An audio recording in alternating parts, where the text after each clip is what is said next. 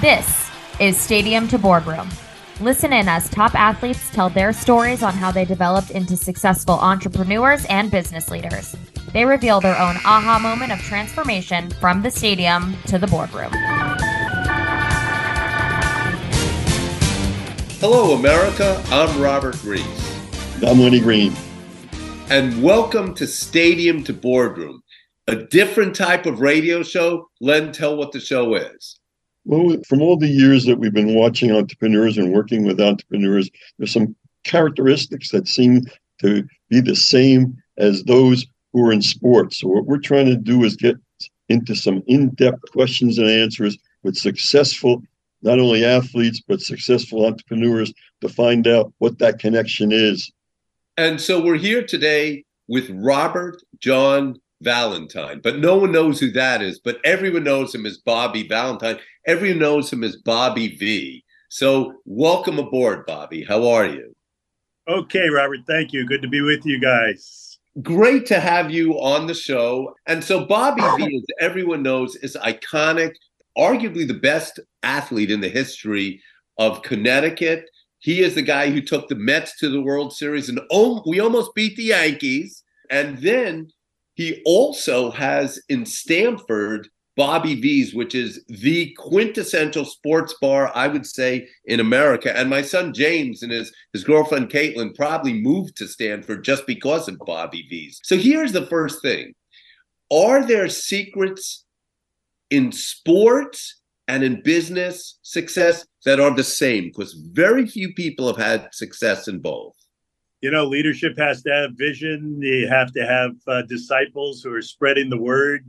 You have to create a belief system within the group that's working with you and for you. And all those things I think are true in both sports and in industry.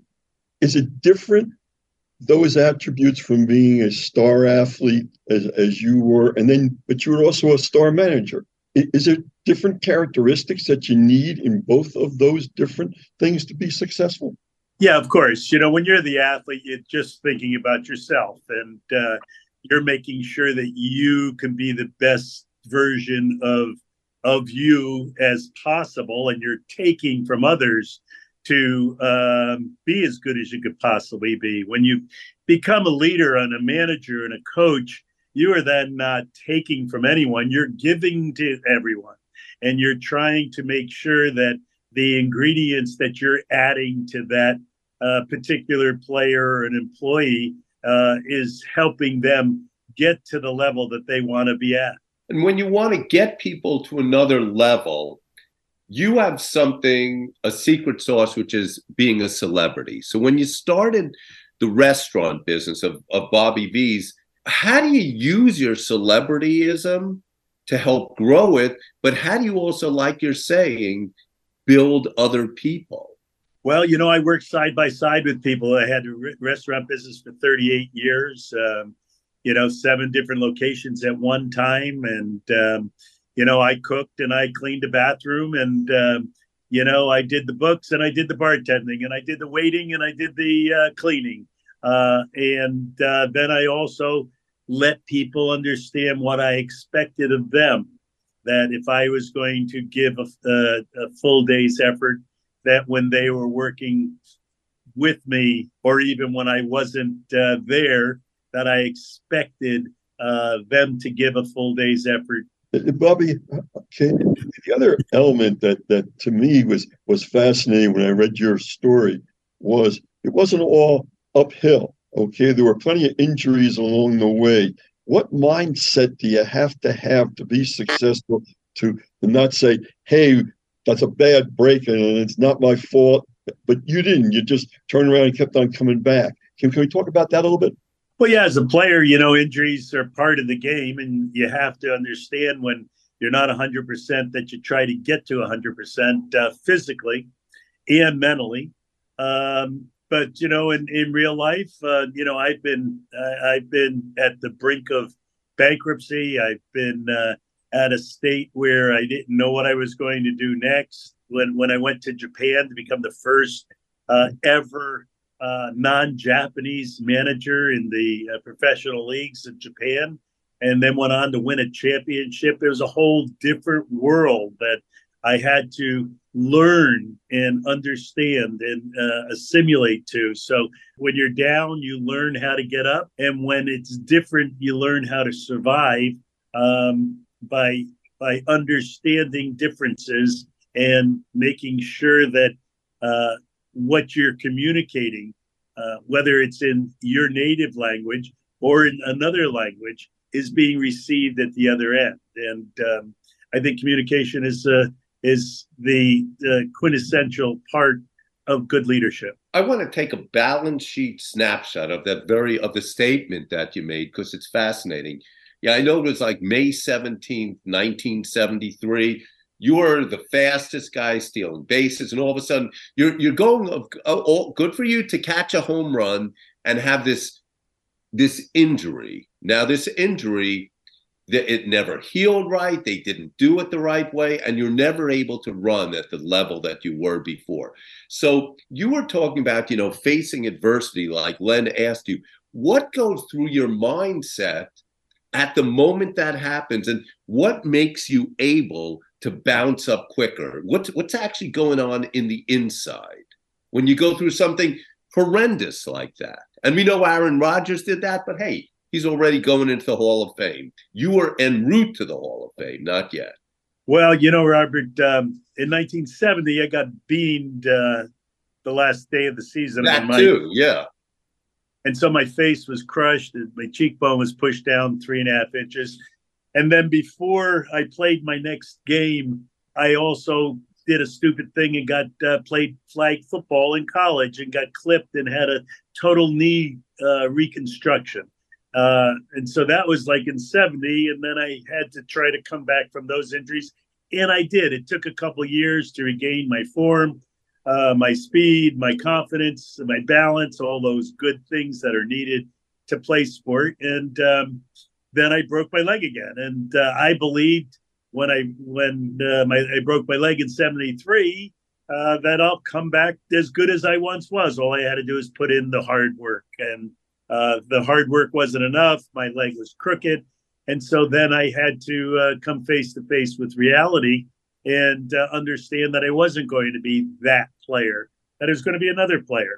And that player was going to be at the end of the bench, at the 25th man instead of the first or second man. And that took an adjustment. But during all of those times, you have to believe in yourself. You have to believe because you don't know the end. You just like a baseball game, when it starts, you don't know what it's going to be, the score at the end. So you have to believe in yourself. You have to believe in your teammates. You have to believe in the philosophy that you're taking into that game.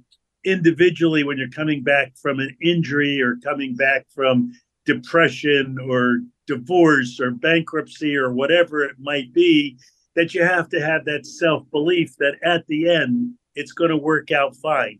So let's say, following up on that, you're sitting down with an athlete, they're retiring, and they say, Bobby, I want to go into business. I don't know whatever business, but I want to go into something. What is the exact advice you give them? Because so many athletes have tried and failed.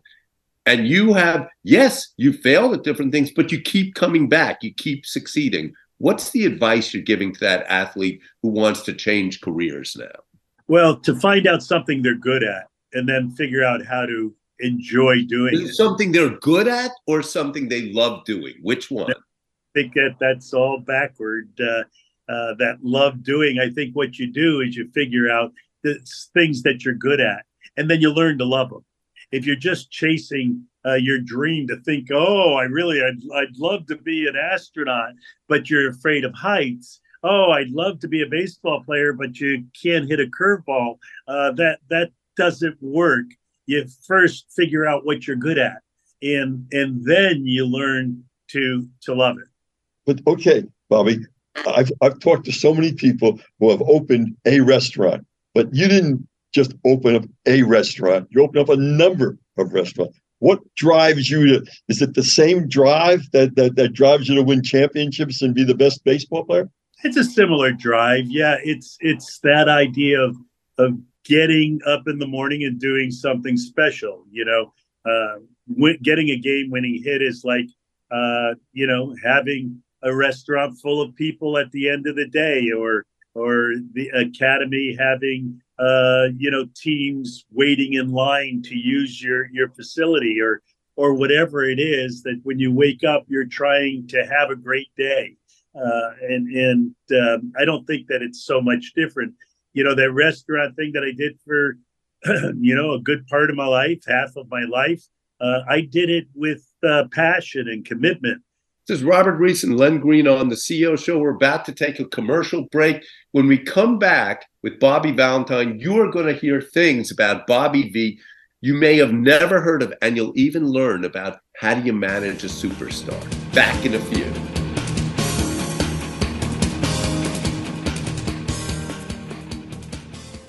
Hi, this is Robert Reese on the Stadium to Boardroom Show here with Len Green. And we are speaking with the one and only Bobby V, and we've spoken a lot about what he's done. I'm going to tell you some things he's done you probably are not aware. Now, he is a ballroom dancing superstar where he actually kicked off the 1964 World Series. What was it? Not World Series. World's Fair. World Fair. Yeah.